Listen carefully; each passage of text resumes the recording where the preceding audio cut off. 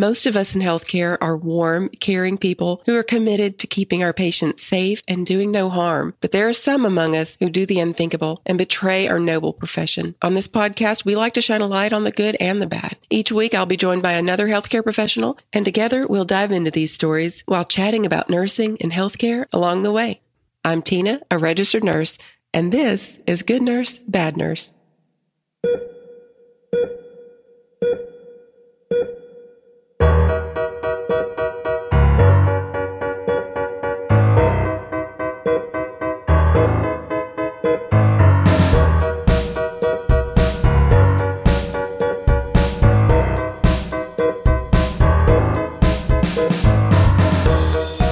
Hey everybody, this is Tina again with Good Nurse, Bad Nurse. Welcome back to another week of news stories that we, tell about nurses and other healthcare professionals doing, guess what, good and bad things. This week is definitely no exception. This is a particularly disturbing episode. I just want to say that up front. I also want to say thank you so much to the multitudes of people who have texted me, emailed me, sent me messages on Facebook, this story. I appreciate you.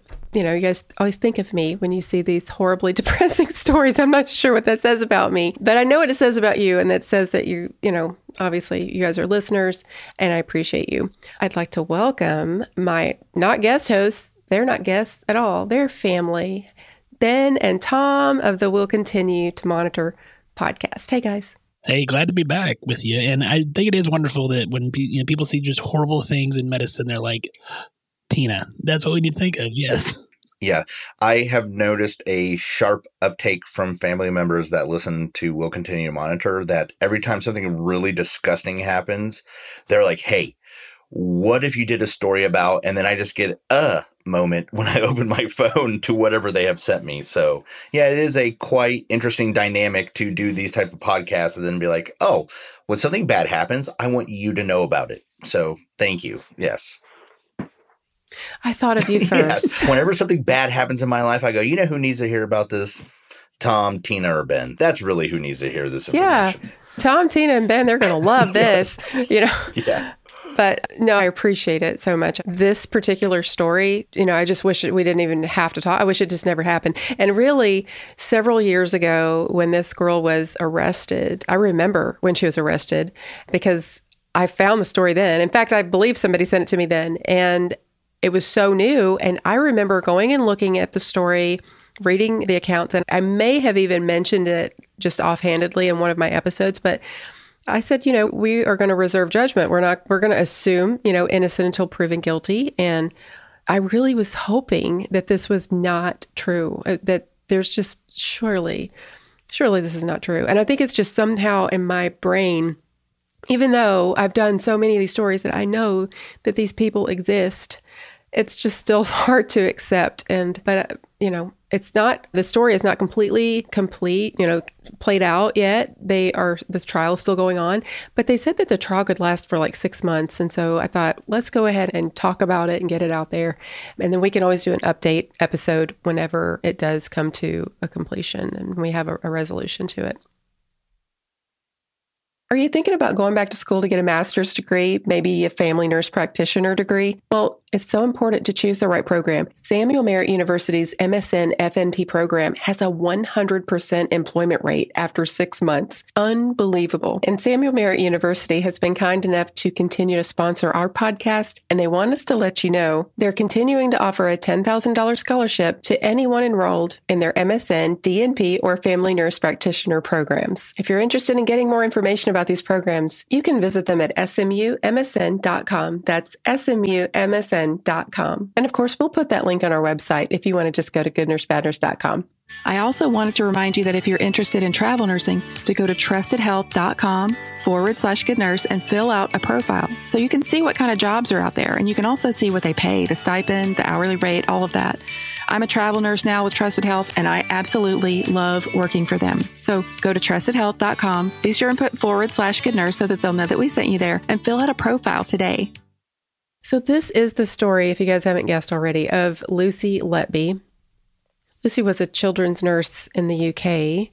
She was born in 1990 in Westbourne Road, Chester, the United Kingdom. She graduated with a nursing degree from the University of Chester in 2011 and later secured a position in the neonatal ward at Countess of Chester Hospital. We call that the NICU, the Neonatal Intensive Care Unit in particular. So the people closest to her have described her as awkward and geeky. Have you ever been described that way, Tom? I feel like maybe you awkward and geeky? No. I've been called a lot of things. Maybe geeky, but not awkward and geeky. He's geeky. Yeah. I mean, probably not awkward anymore, but... Yeah, I could go with the second one, but certainly not that first one, no. I feel like I'm awkward. I can be very awkward sometimes, and I know it. I feel it. I'm like, oh my gosh, I don't know what to say right now. But I think the important thing to ask in that situation is, do you feel awkward like you think you're awkward, or does that situation make you feel awkward? Because then it's not your fault. Yeah. I don't want to be want to be out around a bunch of people. You know, as I get older, I just don't want to be. I don't think that makes me awkward. I just don't want to be around people. Well, I think that makes us healthcare professionals. Yeah, maybe. That would be the next appropriate thing, yes. Yeah, because it's exhausting. It's so exhausting. When you have to be around people all day and you choose to be around people all day, when you get home, I'm like, no, I don't want to be around anybody. So I get it. It makes sense. Yeah, so that's kind of the way people were describing her. And I don't know that they necessarily meant it as an insult. I don't think it's necessarily an insult. You know, it's just for some people, I think that's almost, that's just who they choose to be. It's, if that makes sense, a persona that they embody. Sometimes I think it's just that person is not doing anything wrong, but they're not quite like, you could tell that they're trying harder to do something. Like my wife is just an amazing person, but I would describe her as awkward. She just doesn't seem to always fit in smoothly, where everybody else is just doing something. All of a sudden she'll just say something. You're like, oh, that is not what we were talking about. So to me, that's when I think of awkward. It's never a bad thing. It's usually like a cute, like, oh, like, look at them. Right. It's just like a little step. They just look at things differently than we do. One of the things, though, when you're talking about these descriptions of Let Be and some of the other stories we've done, it always seems that's how these people are described. It's always like, oh, they're such a great, compassionate person. They're always so fun to be around. Oh, they're such a nice, ray of sunshine. Almost always. Yeah, they did. There were many people who said she was a very kind-hearted person, an amazing person. She talked about how much she loved her job. She was seen as a dedicated nurse. Now, there were some people who worked with her who called her, this is very creepy, a constant malevolent presence on the ward. That's the description. Yeah.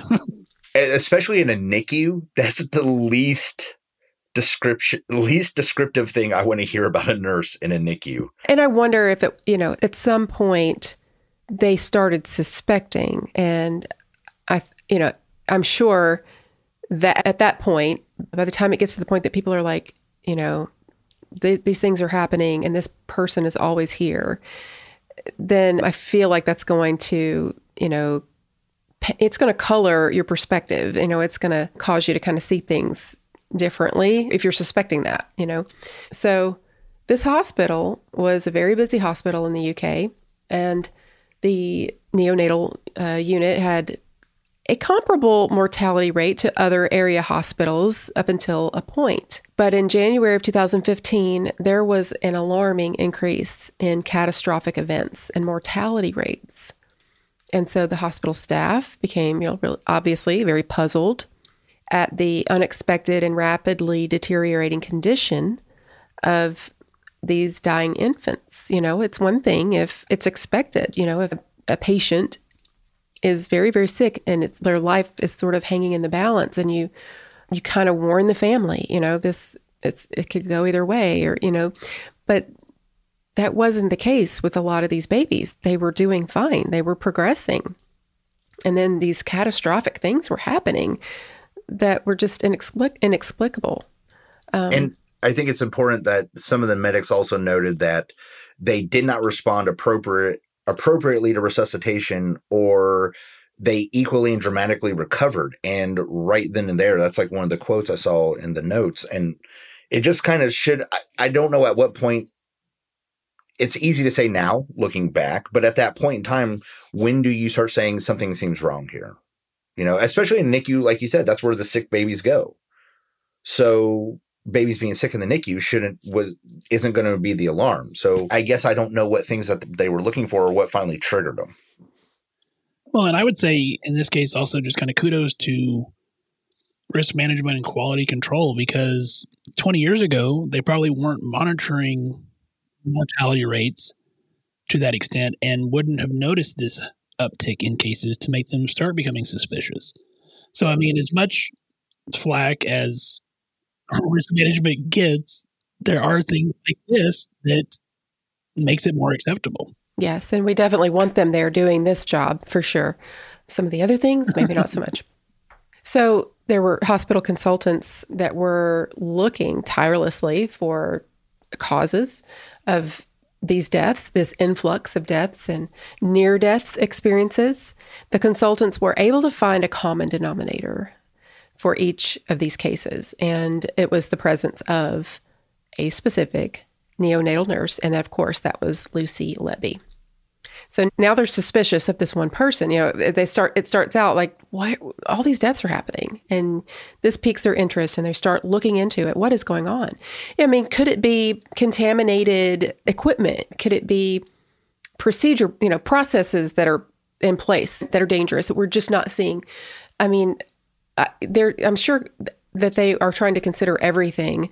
And then once they narrow it down, they're looking for, common denominators, and then they narrow it down to this person. I can't imagine being the person who says, hey, this one person is involved in every one of these episodes. And then now you know that this is the case.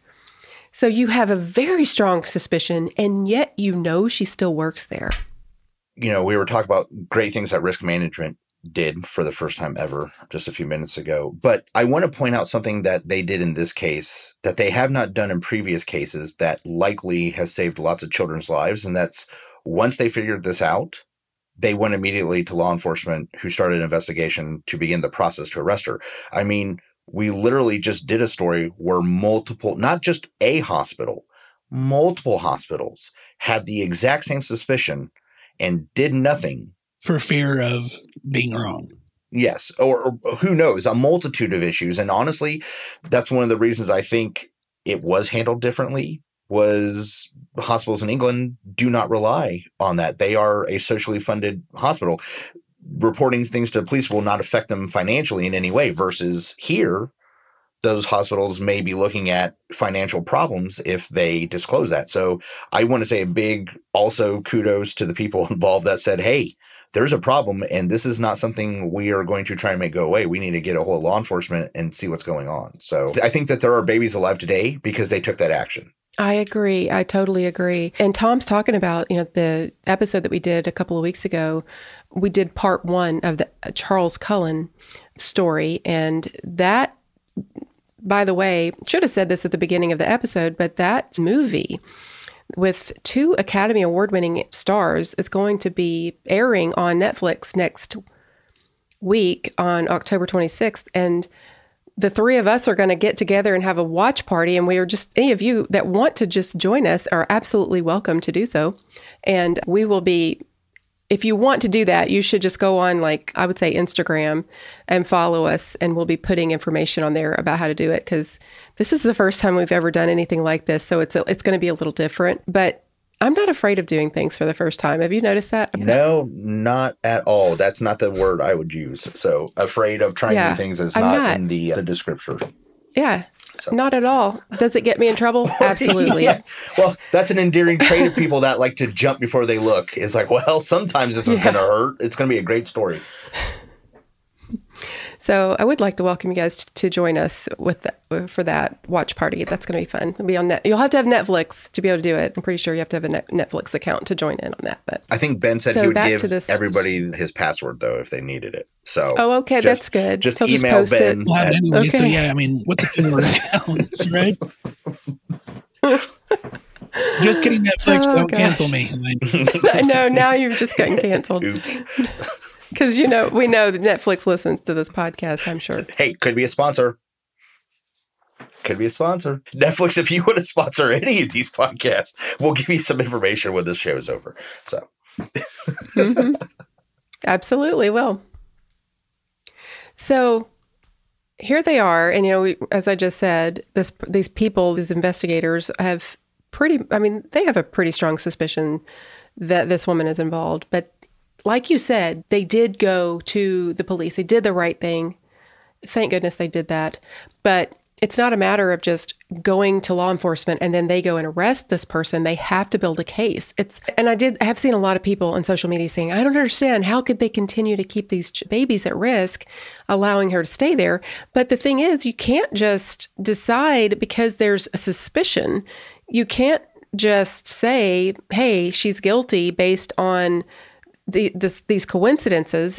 You have to build a case. You have to have evidence. And so while I understand the frustration of how could you allow this to happen, and it seems like it would be really unfair to the parents. I think if I was the parents, I would be really struggling with that. Like, I think I would be saying, hey, why didn't we know? Why didn't we know that there was a suspicion that there was a nurse, even if you didn't tell us who, that there was a suspicion? Because if I was a parent of a baby like that in the hospital, I would absolutely never, ever leave it alone with anyone. I would be sure I was there all the time. And I don't care what your hospital policy is. There would be somebody there to watch over my baby. And I just wonder what those parents are thinking. Well, I can't even imagine being a parent and the hospital calling you later while you're grieving, maybe months, years later, and say, oh, hey, your kid that died, law enforcement's investigating that as a possible murder now. Mind blown. Yeah, to think that it was absolutely senseless. It was not supposed to happen. Because somehow in your mind, if things happen naturally, you can accept that. It's, for whatever reason, it happened. And you can almost say that's just the way that person's lifespan was. That's how long it was meant to be. But when someone interrupts that, you don't know, that, because that is an unnatural death. It was, that's a life interrupted that was not supposed to happen. It seems like it would just torture your mind. I would just like to say, for all the people that do say, why didn't they go faster or ask those questions? I promise you that the people investigating this that understood or suspected that she was the person doing this and they had to build more evidence to get this case, nobody wanted it to happen more or faster than the people investigating it. I mean, probably second place to the parents, obviously. But I'm talking people, that's their responsibility, is to catch this person. Nobody wants to do it more than them. And so for all the people out there wondering, well, why didn't they? I promise you, if they could have and still been able to present an effective case to the prosecutor, they would have moved faster. They moved as fast as they could, especially when children are involved. And not just children at their weakest, premature, sick babies in the NICU. I guarantee you those investigators were doing everything they could. But as you said, they have to have a case. It does them no good to say, Lucy Letby did this and we're going to arrest her. But then since we didn't get any evidence, there's no case. So she's going to go free and she's going to get to go do this somewhere else. Like, that's effectively what they were going to do. And so you do this for the children that have already been the victims. You take your time, you do it right, and you make sure the person that did it goes to jail. If in this, since Lucy Letby is on trial, let's be fair. I mean, the trial has to conclude, but I'll be completely clear on how I feel about it. The evidence is pretty damning, and we're going to go over some more here shortly that it's even worse. Oh, yeah. It's still hard for me to accept as when I try to put myself in the place of the parents who had children that died after they suspected her. It is so hard for me to accept that my child had to be sacrificed in order to save a future child from being harmed. And I would honestly assume that there were safeguards at some point, like the police had the nurses double checking her work, when she left the room. I don't know.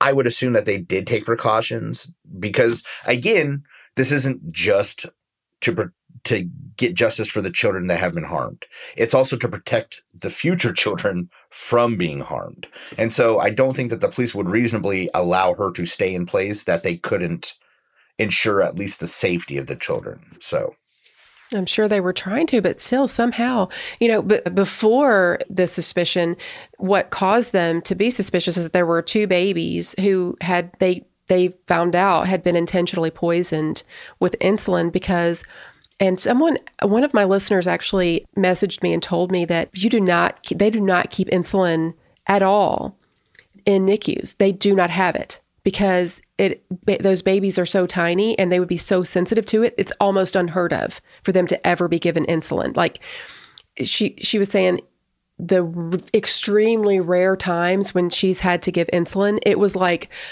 a full panel discussion of people to decide the exact dose, of this, because it's such a big deal. So for these babies to have excessive amounts of insulin in their systems, it was 100% somebody did it on purpose. Clearly, yes, introduced. Yeah. I guess at the time, though, looking back, they're like, obviously something happened, but they did attribute it, the blood sugar drop, to natural causes, which doesn't make any sense. They had to go back and investigate. But I mean, who wants to even think that it's possible that a nurse is doing something like this? I guess it's just like the last place your mind is going to go because nobody suspected it. Well, that might be part of the cover why some of these people choose this profession. You're in close quarters with people, you're in a trusted profession. It's no different in the United Kingdom than it is America. Nurses are a well-respected and highly, trusted profession. So once you go through all the training and education to become a nurse, people just assume that there's a washout process, I guess, or that the other nurses will protect them, and other nurses will protect you if they know, but that's the thing is these people are going to get away with it several times before other people start to suspect. And unfortunately, that's the trade-off, and that's where the bad things happen. Yeah, and this particular unit, NICUs or neonatal intensive care units, these units are locked. They're locked down. I can't just go walk on the NICU at the hospital where I work. You have to have a reason to be there, and then you have to, scrub yourself down really good. You have to wash your hands really good. You have to sign in. I don't know. It's so incredibly strict and restricted, and so for them to, when they started investigating these deaths, they looked back on the situation and they said, in retrospect, you have a locked unit. Lucy Letby was there at the time that these infants were poisoned with insulin. And so to them, they're like, this is a no-brainer. It had to have been her because she was the common denominator in all these. And she was there during that time. And I mean, I don't know how many nurses are on duty at a NICU or how many, I don't have any idea. It's just not my area whatsoever. But still, it's a limited amount. There's only so many that you can choose from. So it probably would be relatively easy to say, well, this is the one person who is the common denominator that threads through all of these different cases. Yeah, I'm sure looking at schedules, you'd be able to say, oh, well, this sentinel event happened on this shift, and you start cross-referencing the schedule and go, oh, well, there's one consistent common denominator. Well, and to be fair, though, they're not just looking at that for people. They're looking at that for anything. Was there a specific incubator being used? Was there a specific T-piece? Was there a specific regulator for oxygen flow? What if the babies weren't even getting oxygen? So for people, I hope people don't think they just start doing this to nurses every time there's a mortality. What they're trying to do is this for everything and see what is common. And so I'm not shocked it happened with the nurse. I'm just shocked it took this many babies getting hurt for it to happen. There were also incidents where babies were injected with air. Of course, we know that's a air embolism. And other things were happening as well. There were siblings that were targeted. There were times when babies were given too much milk. I think that's a phenomenon that a lot of people probably aren't aware of, that you can actually overfeed. It seems like it should be common sense, but I could see people thinking, well, wouldn't you just throw it up? If you ate too much or you drank too much. But you can overfeed and you can definitely take in too much water. I think that's also something that people are shocked to find out. But that was one of the things that she knew that. Whoever was doing this knew that. And it was smart enough to look at it and say they could appear to be natural incidents. All things that were the baby was maybe already having issues with, or they're getting fed with a feeding tube, so it would be easy to put too much formula in, but they're supposed to be getting it's not like they're not supposed to be getting the formula. So yeah, I could definitely see that. And then using multiple avenues. That is one of the unique things about her versus the other people we've talked about, because we've covered this a couple of times where people do this. They tend to stick to one thing.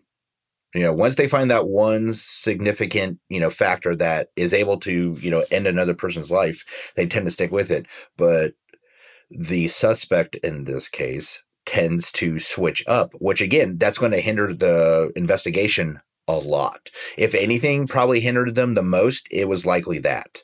Because once they figured out, oh, she's injecting babies with insulin, which, as you pointed out earlier, shouldn't be there, that's an easy thing to find. Well, then they only found a couple. But other babies were still getting hurt. So then they had to start figuring out, was it an actual incident or was it because of her? I do not envy the people that had to go through this investigation. It must have been both traumatic because trying to figure it out, but also having to deal with what happened to these children. I mean, it couldn't have been good. Just torture. I mean, it's hard for us to just sit and have this conversation. I was really dreading it, but we clearly, if we discuss these cases because we are trying to shine a light on these dark things that happen and talk about it so that we can prevent it, then it would be, I would definitely be remiss if I just decided on this one is just too hard and I don't want to talk about it, because clearly it's important that we understand that this sort of thing can happen, and obviously it does happen. So in 2018, they did arrest her on suspicion of murdering 8 babies while working there at Chester Hospital. She was rearrested in connection with the attempted murder of 3 additional babies in June of 2019, and in November 2020, she was rearrested again. And again, remember, every time this would come up, it was like, I would be like, oh, they arrested her again. What's going on? It just seemed odd. Like they arrested her. Then again, the first time she was arrested, it seemed like there was a long time in between. And I almost wondered, like, has this just gone away? Did they decide there wasn't really any evidence? And I guess they were just taken. Obviously, the pandemic happened. But I would also point out for your listeners in the United States to remember this happened in the United Kingdom. Their judicial system is not exactly like ours. So the police and investigators have actually very different rules that they have to play by than we would traditionally be prepared for. So things like a speedy trial and stuff like that are not exactly the same in Europe as they are here. So I just pointing that out from a law enforcement point of view is that sometimes we expect certain things because we've become accustomed to how the United States judicial system works. And that's not exactly how it works. So I was wondering about that myself. Was this just because of how they had to do court filings, or was this because they finally dug up new evidence? I was never able to find that out. CBD Stat, they're amazing products. Love them. They support our podcast. Their CBD product is some of the absolute purest CBD out there. And some of my friends use it for headaches. I personally use it for foot pain. It helps with some people with their back pain. It's truly an amazing product. And they are so good to healthcare professionals. Such a good company. I was able to use their product for the first time after you and I returned from Washington, D.C. for the Nurses March. They provided me with some samples. And I used it on a sore knee and then later on a sore wrist. And it helped so much. My daughter even uses it on her back for her scoliosis. And it really does help. That's amazing. And of course, their products are 100% THC free, which is great for travel nurses who have to take a drug test every 3 months. They only offer very strong CBD greater than 1,000 milligrams. If you're interested, you can go to cbdstat.care/good nurse bad nurse. That's cbdstat.care/good nurse bad nurse. Be sure and put the /good nurse bad nurse in there so they'll know that we sent you there. She was ultimately charged with 8 counts of murder and 10 counts of attempted murder. And the trial is going on right now, as I said at the beginning of this episode, and they are saying it could possibly be 6 months before this comes to an end. She's maintained her innocence throughout the whole incident and saying she didn't do it. Last week, though, the prosecutors start putting their case on and start having people testify. And wow, article after article I start seeing from the BBC and other news organizations where they are literally telling the testimony. There aren't cameras allowed in the courtroom, but they're telling, what people are saying on the witness stand. And it is absolutely shocking. I mean, one of the most shocking pieces of evidence to come out, I think, personally, is this Post-it note that they felt, they went in after they arrested her, and she was allowed to be, the first time, and she was allowed, she was released, and then at home, she apparently had written on some, like a sticky note and some different things, just sort of like these ramblings, almost like you would in a diary. But instead of it being in an actual diary, she wrote it on these sticky notes. And I wonder if it wasn't an attempt to, like, she just needed to vent. And she did it on the sticky notes because she wanted to throw them away. Yeah, like a doodle. She wanted to get rid of them. She didn't want to put it in an actual diary. Right. Like, I'll get this on here and then I'll throw it away. And then she just, didn't remember to throw it away or didn't expect to be arrested again when she was. And then once she was rearrested and they went in and searched her house, they found them. They found these sticky notes with these disturbing sentences and words and everything on there. I think it's really interesting that you said it's almost like she needed to, because honestly, that is a complete principle. Whenever someone watches like a documentary on police or they're doing an interrogation, that is actually one of the physical manifestations of why interrogations and interviews work. It's because eventually, if the person's guilty, they feel the physical need to, like, hey, I got to get this off my chest. Or if you watch them after they confess, you can actually see them like almost decompress. Like they feel like weight is off their shoulders. So it's not really far-fetched at all to believe that she needed to let this go and she knew she couldn't tell anybody. So that Post-it note that she forgot to throw away seems like a really spot on, aspect of what's going on. That's why she was doing it. I don't think she was trying to confess it. I think she was going to get rid of the evidence. I just think she needed to do it. And like you said, she can't leave a journal. She can't leave, Right. You can't leave that stuff around. Yeah, I think that's why she did it on these little notes that she could just throw away. Here's just some of the things that were written on this one Post-it note. You can find a picture of this online. I don't deserve to live. I killed them on purpose because I'm not good enough. I'm a horrible, evil person. I'll never have children. I'll never get married. And in capital letters, I am evil. I did this. There's a lot more written on there about, just saying all sorts of things. But one of the things that she did say is that she didn't do it, which is interesting. I think the actual quote is on there as I did nothing wrong. It's not that I didn't do it. It says I did nothing wrong. So maybe in her brain, she doesn't feel like this was wrong. She did the right thing for her. I think the most, again, when I just looked at that Post-it note, the most compelling thing was the word hate is in about 80 font bigger than everything else around it. It is clearly like dug into the paper. It's like thick, dark, where everything else looks like normal handwriting.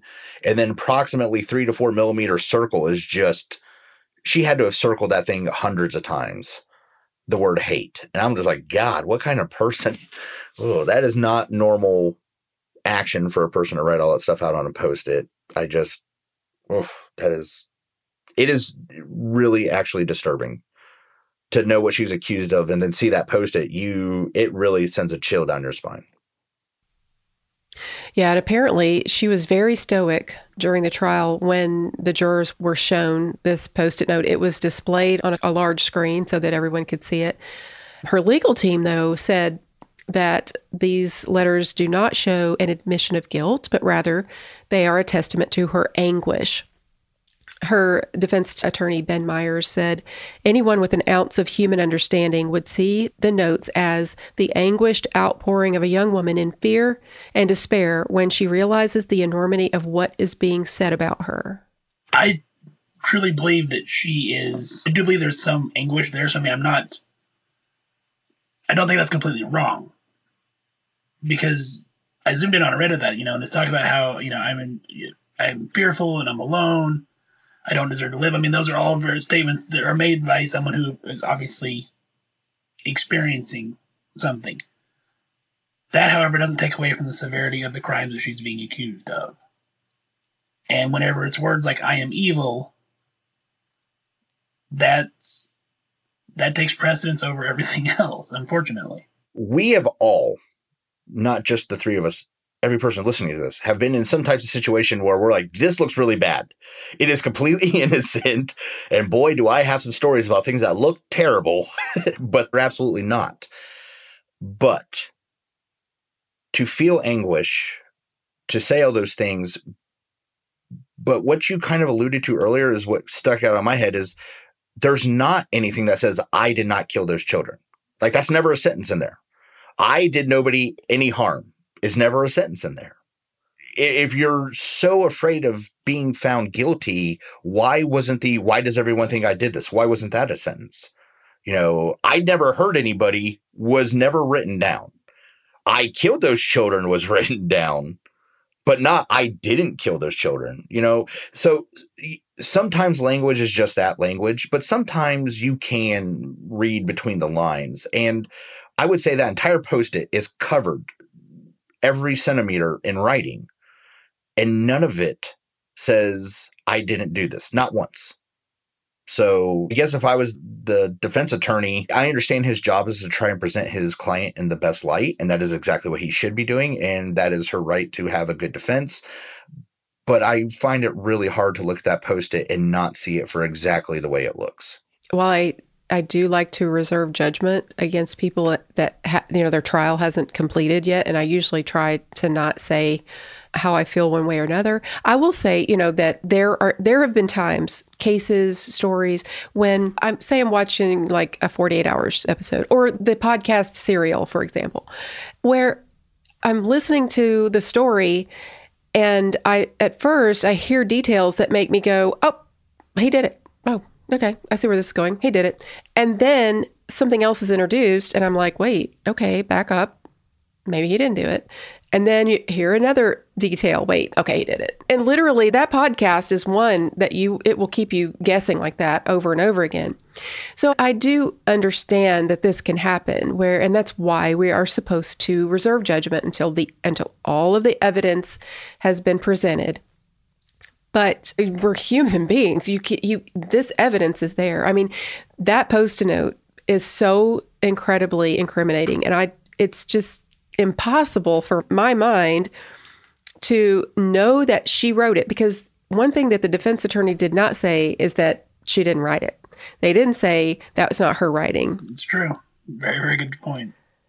So if she wrote that, I'm sorry. It's impossible. It's just impossible for me to believe that an innocent person would write those things, that an innocent person would at the very least, if they're just in such anguish at people thinking those things of them, that they would say, people think I'm evil. They think I'm evil. They think I did this. None of that. And so everything that you said was just, to me, spot on and makes perfect sense. There was also some other things that were found when they did those searches in her home. They found a large quantity of hospital paperwork related to many of the children's deaths and incidents that happened where they collapsed. Some paperwork also contained written names of her colleagues, and the police reportedly found an image of a sympathy card that she had sent to the family of one of her alleged victims. She sent a sympathy card and apparently took a picture of the sympathy card, and they found a picture of this card. So who writes a sympathy card and then takes a picture so they can keep it as a memento? A serial killer that's trophy hunting. While the Post-it note is disturbing, I think that evidence is more damning to her case. Because if you're going to say I did nothing wrong, why you got hospital records of the exact children that happened to die under your care in your home? Yeah, that's hard to explain. There's not I can't come in, and granted I'm not a defense attorney, I cannot come up with a logical explanation to explain that away. You wanted to explain away. You want to explain away the Post-it note? Sure, fine, okay, I'll give you that one. Pretty hard to explain the hospital records away. Because once she was arrested, she wasn't allowed to go back to the hospital anymore. Once she's arrested, she doesn't have access to those medical records. So what would make her... I mean, she already had them. Yeah, exactly. Take home... Mm-hmm. Yeah, she had them. It almost sounds like she's reliving that. Yeah. Like Tom said, it's a trophy. Yeah, it's the trophy. That's why they take those objects. That's why, sometimes they find these serial killers. They're like, why do you have all their driver's license? Because they want to remember them. They want to relive that moment. And something tactile for some of these cases. I'm certainly not saying Miss Letby or whoever perpetrated these cases, did this, but it is very common for them to have some type of trophy to remember the moment, the incident, something specific about it. And they usually do, and it's something tactile, like it can bring them back to it. It's not just the thought of it. It's actually something they can hold on to it. So that paperwork is a damning reminder of what happened. So is the picture. She's probably, and I know as troubling as this is going to sound, she's probably got more enjoyment thinking about the parents crying or being hurt. Like that probably heightened her sense about it. Well, because they also said that they also accused her of Facebook stalking some of her alleged victims' families. So she was clearly, if she was in fact doing that, she's going through Facebook, and I'm sure if they're posting about their grief and what they're going through and how sad, for birthdays and any kind of milestones that would have happened that they're missing. And oh my gosh, it's so hard to understand someone's psyche like that. Clearly, if someone who is capable of doing something like this, there is something so incredibly wrong with them. I mean, I don't know what else to say about that. I'm not saying that she should be found, not guilty for reason of insanity. I do not believe that. If she in fact did these things, I think she should be found guilty and just spend the rest of her life in prison. But I still feel like anyone capable of doing something like this, something is not wired correctly.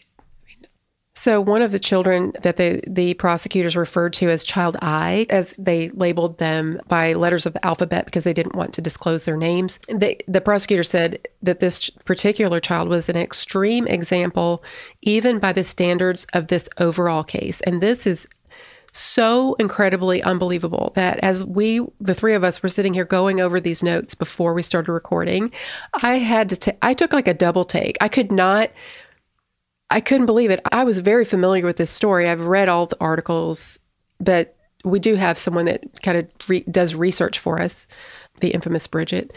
And so she had done the research for us and kind of wrote up these notes. And I read this and I was like, wait, did I read this right? Did this happen? Did this really happen? I can't. It's so disturbing. It's so incredibly disturbing what happened in this particular case, as if the other things were not bad enough. But she allegedly first attempted to inject air into this baby's stomach, but the infant survived that attack. And then after the third attempt on this baby's life, the baby was transferred to another hospital where it made an amazing recovery.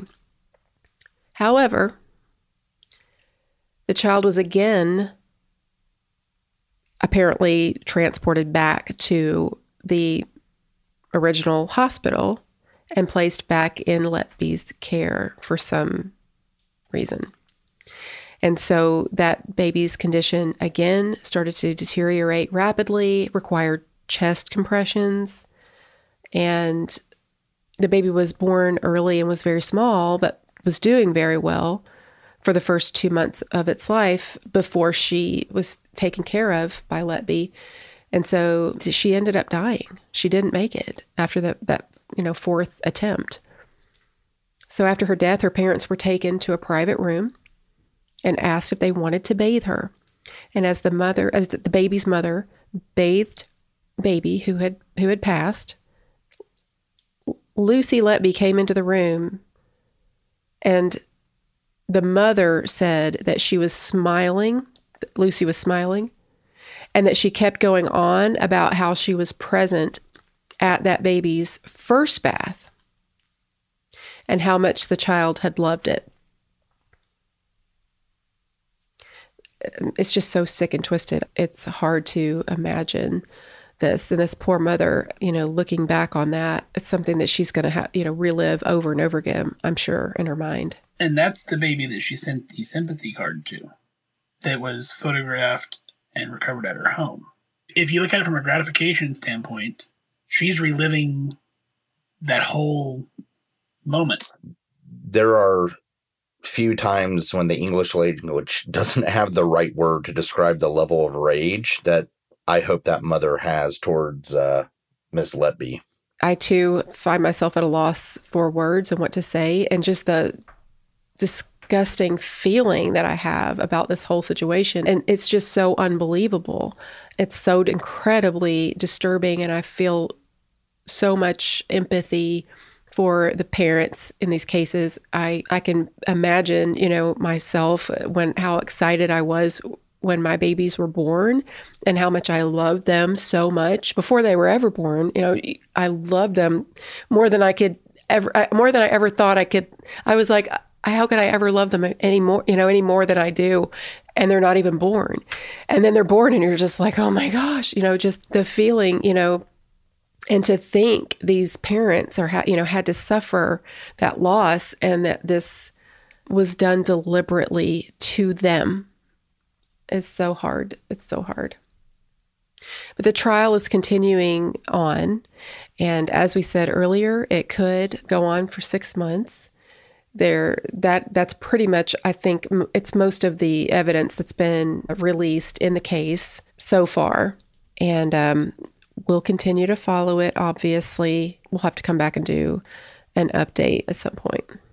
I'm a little upset, Tina, that you missed the tagline there, because, Bridget wrote, "We will continue to monitor," and that was a great, throw to our show. We'll continue to follow it. And I was like, oh. Weirdly enough, Ben, I just want to point out, I was thinking that when she said it, and I didn't read that notes. I was like, you could have just said, or as they say, we'll continue to monitor the situation, as one is want to say. I'm trying to say something funny at the end of the story because I'm getting depressed. Good Lord. Yeah, I got this is a bad one. Oh, that's what I want your listeners to remember. When I think of really sad stories that make me want to puke, I hear Tom's voice in my head. That's awesome. That's the tie-in. I really want to leave. So I appreciate that. Thank you. Thank goodness most of our stories aren't quite this dark. And I hope that we're all able to learn from it. I hope that hospitals and, investigators and everyone is able to learn something to be able to prevent something like this from happening again. I wish there was some sort of weed out process, as you were talking about, you kind of alluded to that earlier. But unfortunately, there really isn't anything like that. Well, no, there's no way to weed out something like this. All right. A psychopath or a sociopath, they're just going to go around it. So, don't get me wrong. Any sort of screening process is okay with me. I don't care. We vaguely go through one when we get hired. I'm just saying, even if somebody said, why isn't there something more robust? I'm like, what? If there was, we would already had it. It's not like people have been for the last couple 100 years going, we should let crazy people work. Psychopaths should just be allowed to murder people. If we had that technology or that testing, we would do it. So I feel terrible for the parents. Anytime you lose a child is a tragedy. But for one to be taken by the person that was supposed to be helping them is the ultimate, I feel betrayal. And maybe that's because I'm a parent and a nurse. I don't know, but it just seems so much worse that the nurse that was supposed to be helping them is really the one that hurt them. I don't know. It just leaves a sour note. While it's such a huge stain, a huge blemish on the nursing profession, and we hate it. We absolutely, hate that this would happen. We can't pretend like it doesn't happen. And we all need to be aware that there are people like this out there that could do, unfortunately do something like this. So I have to tell you guys about an experience I had with a nursing student. So I've been doing travel nursing. Well, this hospital where I'm at has a lot of LPN students doing their clinicals there. So one of them was following me around one day and she noticed my stethoscope. And of course, y'all know the Echo technology company that sponsors our podcast. They teamed up with Littman to make the stethoscopes, to beat all stethoscopes, the 3M Littman Core digital stethoscope. And this is the one that I use now. So she said, oh my gosh, I've been wanting to try one of those. So of course I let her use it. And she just could not stop talking about it for the rest of the shift. It was so cute. She was like, I can't hear anything with my normal stethoscope because I have tinnitus. And so she was so excited because she could actually hear what heart sounds were supposed to sound like. She said, I'm going to ask for one of these for graduation. And I was like, yeah, you definitely should. So just so you know, the Echo technology that makes the stethoscope so amazing, you can enable it with a flip of a switch. You can turn it on and off. It has active noise cancellation, up to 40 times amplification, wireless auscultation using Bluetooth technology. It connects with Echo's free app and software so that you can visualize, record, share, live stream, analyze heart sounds, lung sounds, and whatever body sounds you want to listen to. So you can go to echohealth.com and use the promo code GNBN to get 10% off your order. And that's Echo is spelled EKO, by the way. So it's echohealth.com and use the GNBN promo code to get 10% off your order. But you know what? We do have a good nurse story, and I'm really happy to be able to move on from that story and talk about this nurse, because this is interesting. It's not just a nurse. I feel like there are a lot of healthcare people in this story that we can applaud for what they did. This is about a nurse, a charge nurse, in fact, in Washington, who got so overwhelmed in the emergency department where she was working that she actually called 911 because she was desperate for help because they were so understaffed.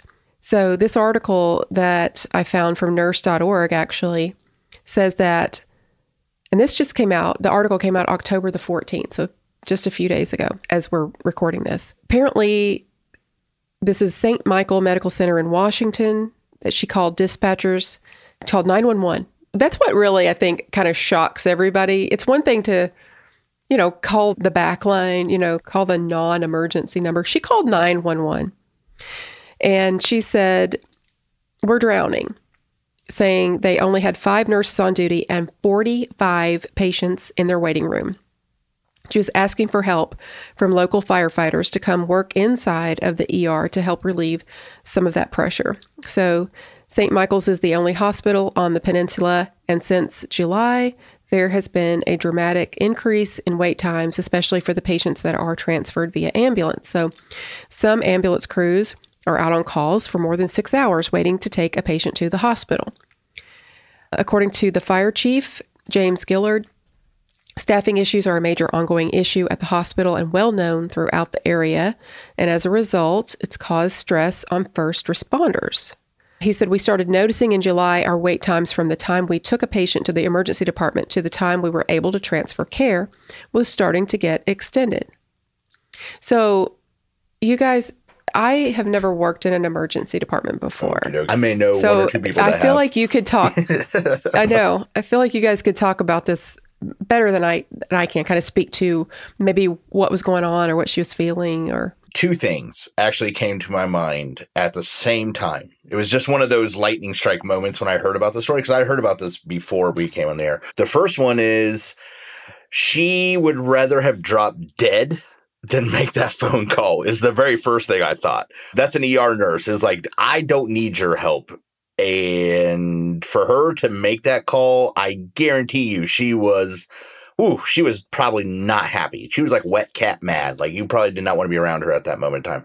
The second thing, though, was kudos to her, because she knew she was getting screwed. Like, she knew she had to do something. The water was breaking the dam, and she took the appropriate action that she had available to her to get it done. Clearly, every other department in her hospital didn't have the resources to help. So she called a bunch of guys that were probably just sleeping anyways and had them come over to help her out in the ER. So as much as I like to give paramedics a hard time, and I do like to give them a hard time, like, that was a pretty incredible task to come in and help. And I'm glad they did. Yeah, they sent a crew to the hospital, and two firefighters assisted for approximately an hour and a half and helped clean rooms and beds, moved patients throughout the hospital, and took vital signs. I feel like, as what you're saying, I mean, that was really courageous of her to do that, because I feel like she faced a lot I'm sure. of backlash. Yeah, I'm sure. Yeah, and criticism and disciplinary action. Who knows? Yes. And so we should step back for a second. And so if some of your listeners don't know, many, many, many fire departments either have paramedics or require their firefighters to be paramedics. So the fact that she called the fire department really made sense because she needed paramedics. So, I mean, I get that. So if anybody wondered why she called the fire department, that's why. Most of those guys were already paramedics. They'd already worked in hospitals for training. They're well aware of the people. So it was a very good move. But I just can't get over the fact that everybody knew. This is the problem, that while I like the story and it is a good nurse story, what's heartbreaking to me is even the fire chief is going, this is a well-known problem. So clearly this is something that's been brewing for a while. And basically what they've done is the thing that we've talked about in previous shows is the nurses have always been able to make it work. So hospital admins have always never felt the need to fix the problem because we keep fixing it for them. And finally, this nurse done got tired of fixing it. Okay. So she did what I think she should have done based on what I've read, because like you said, she was drowning. Yeah. The fire chief said too, this was a short-term solution that we offered, but it's not a long-term solution. The hospital is going to have to do something. But, you said something really interesting about the nurses just kind of absorbing anything that's put on them. That's what we've always done. We just absorb it. And this is what happens because, we have a standard. What we know is a safe nurse to patient ratio. Everyone understands that. Everyone knows what is an acceptable nurse to patient ratio. And yet we destroy it every day. It's established in hospital. Yeah. And so it's like, well, you should have 1 to 2 patients in the ICU. You should have this many, in step down. You should have this many on med surg. And so you have this established, but then what happens? The charge nurse goes, oh, they're telling me I have to add another patient. Sorry, you're going to have to take another one. I know it's not safe. And that number, it goes from this is what's normal, but we're going to add one more, to now that number is what's normal, but we're going to add one more, to now that number is what's normal, but we're going to add one more. That is what's happened over the years. Safe turned into, well, is it it's really? Not the safest, but it's manageable. Turned into, well, this is not feeling safe. Turned into, okay, this really isn't safe. Turned into, I quit. Yeah, well, and one other thing to point out is where in the hospital this happened at, the ER. Because what you said is there are staffing ratios and the nurses can only take so much, but realistically, even the floors are finite. Eventually, if they only have 10 rooms on the floor, you can only give them 10 patients. That's it. The ER is not subject to those rules. And the ER is governed by EMTALA, which others are not. And so they literally cannot. So if 1,000 people show up in their ER and they only have 12 beds, they by law have to see that 1,000 people. And so the ER nurse also has to, we accept that in a different way. And again, I worked in other departments. I love all the nurses. I could not do what floor nurses do every day. So big ups to them. This is no looking down on them in any way. I don't want to come across like that. But at some point, the number actually stops. And I worked ICU. Even if you gave me 10 patients, which I would have left, but even if you gave me 10 patients, you can only give me 10. There's only 10 rooms. You know what I'm saying? ER, nope.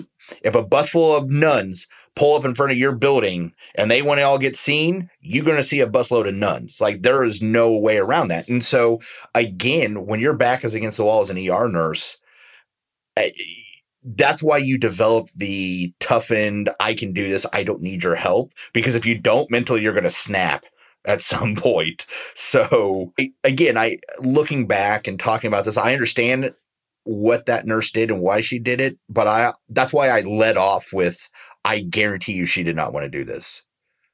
I guarantee you every part of her hated it. So I've actually had an incident that happened to me that was very similar to this. In that I worked in a small rural ER, and we generally staffed 2 nurses I believe it was a 6 or 8 bed ER at that point. By 6. Anyway, we staffed 2 nurses, 1 physician. The nurse that I worked with got fired about an hour into their shift. But the manager said, hey, I called everybody, no one can come in to help. Sorry about you. And the cliche, here's some pizza. Had pizza delivered to the ER. For Ben. For me. And this just happened to be a horrible, horrible busy night. Again, 6 or 8 bed ER, I don't recall. And at one point, I think we had 12 to 15 patients that I'm running around managing, trying to manage. And one of the ambulances had dropped a patient off, and the paramedic stayed and helped me for the next several hours, discharging patients, cleaning rooms. Very similar story to what the paramedics were doing in this situation.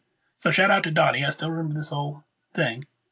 It was greatly appreciated because I was in this similar situation. I was drowning.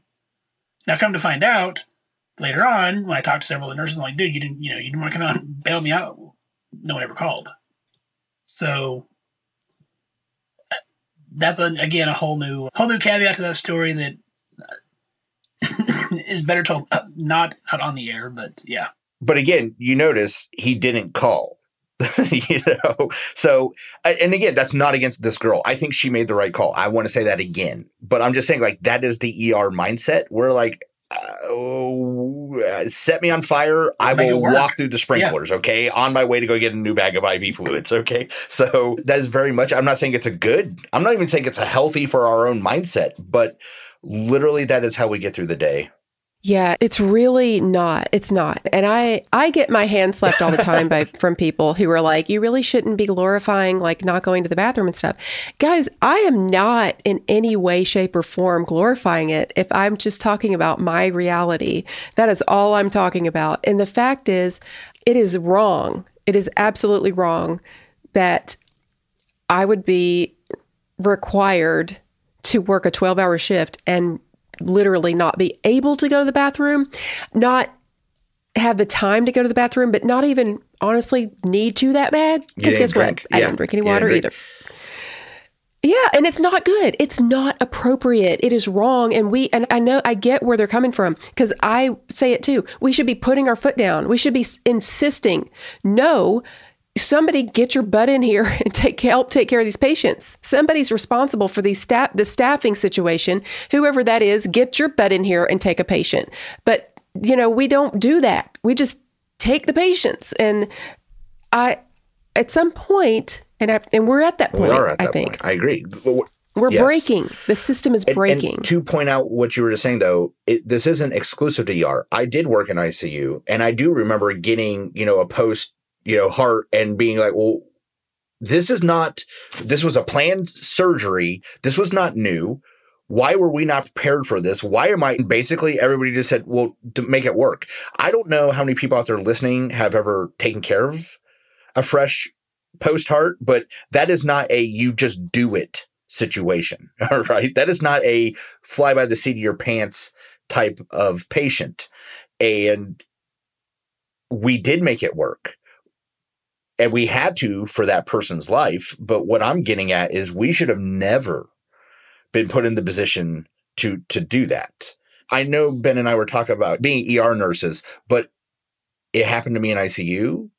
It happened to girls when I floated and worked med-surg. I'm telling you, this is for the people that are listening, I have had to stop people and take the medicine out of their hand and be like, you can go pee. Like you can sit down for 30 seconds. I will go give them their medicine. But if I had not done that, they would have just continued their process. And that doesn't make me great. Other people did it for me too. What I'm saying though, is that's what nurses have to do is we literally have to tell each other, it's okay to hold off on ibuprofen for 4 minutes, go pee, get a drink of water, do something. And it's terrible, but that is where we've become. But unfortunately, what you said earlier is we've done it for so long, this has become the normal. Well, and the reality that we're living in right now in hospitals all across the country is that before the pandemic, we were dealing with understaffing. We were dealing with stress. We were dealing with this is unsafe. We were dealing with all of that. And now it is at a level that you just cannot possibly understand. I mean, it's just these hospitals there are no boundaries to what they will put on the staff. And not only that, it's like they put all this on the nurses and then they take away. It's like, well, we just don't have anybody. We don't have any nurse techs. We don't have anyone to draw labs. We don't have anyone to answer the phone. Yeah. So I think, and Mark, my husband and I, Mark's my sounding board a lot of times. I always say I try to keep things positive when I'm at work, try not to vent and be negative at work. I don't think that's helpful to me or my coworkers or my patients or any, so I try not to say things like this at work. It's one of the reasons I do the podcast, because I need to be able to say this stuff, but I'm not going to fix anything standing there at the nurse's station and just, leaking toxicity to other people and negativity. That doesn't really help anything. But the reality is that something is going to have to happen, because it's just going to get worse. And I think that a lot of the hospitals think that we'll all level out and eventually the new grad nurses will pick up the slack. I think our young nurses coming out of school, I think they're smarter than that. Honestly, I really do. I think this new generation is like, what? I'm not doing that. And they're just going to leave. Well, yeah. And that happened multiple times during the pandemic. As a matter of fact, there was a great story. I don't remember which news service did it, but it was about the University of Arkansas's system. And I think it was their chief medical officer did the interview. And he said, we're having nurses quit mid-shift. They're like, we're just done. We cannot do this anymore. And they are leaving. And I want to say, and this will be the last thing I'll mention about it, but I want to say this as a former ER supervisor. When you don't say something, though, and I don't mean being toxic, but I mean, when people decide I'm going to be stoic, I'm going to just move on with my day. When they come and talk to me later on, when I was the supervisor, and they say, well, why didn't you do something about this? I'd be like, about what? And that's my point. Is if they don't know about it or they don't think you think it's a problem, they may not recognize it as the same thing as you do. And so for all the nurses out there, I do agree with Miss Tina. You should be positive. I think she's right. It doesn't do your patients any good to be toxic. But at the same time, I would say if you do have a problem, I would make sure that your charge or your supervisor or your manager knows how you feel about the situation. Yeah. You have to voice your concerns to using the appropriate channels. So if you get an inappropriate patient load, if you are handed a situation that is unsafe, go through the proper channels. I mean, fill out a form that says this is not a safe situation. We don't have that in Tennessee. Actually, I think it's only in 2 states. But still, there is that form. Go on record. Go on record as saying, I do not believe this is safe. And I want to make my opinion known, and I want to tell you that this is not safe. And if anything happens, it's not on me.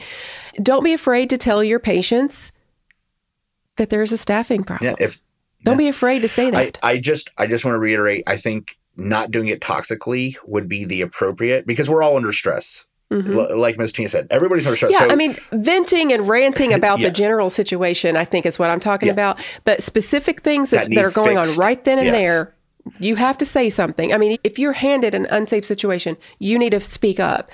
You need to let people know this is unsafe and this is why, in an appropriate way, in a professional way.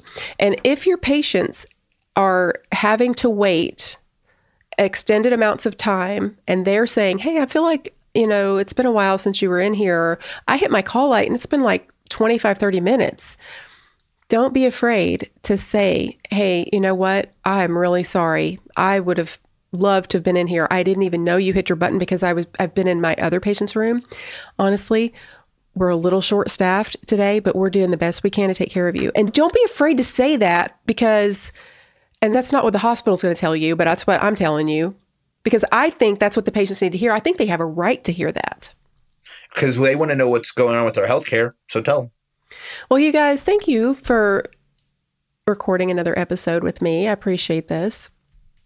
October 26th, we're watching The Good Nurse on Netflix.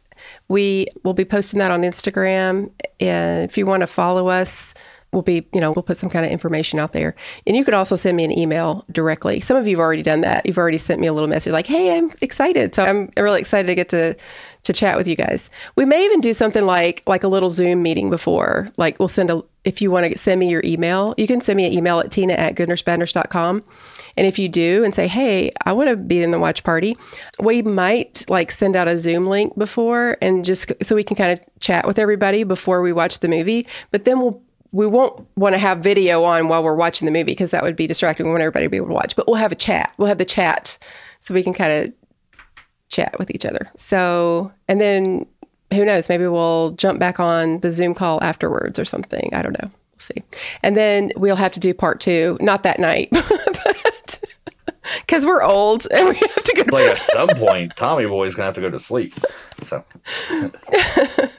well, they have to work the next day. I don't. But. All right. Well, thank you guys. Appreciate it so much. And we'll see you next time. Remind everybody, though, Ben, remind everybody where they can find you guys. We're at justsonpodcast.com. You can find us, our one podcast is Just Some Podcast for Advanced Practitioners. Our other podcast is Well Continue to Monitor. You can email us, it's jsp@justsomepodcast.com. That's right. And you can find me at goodnursebadnurse.com. Email me at tina@goodnursebadnurse.com. And on social media. Hey, guess what? Good Nurse, Bad Nurse. And I also want to remind you guys that even if you're a bad girl or a bad boy, be a good nurse. Please, people. Be a good person. Good Lord.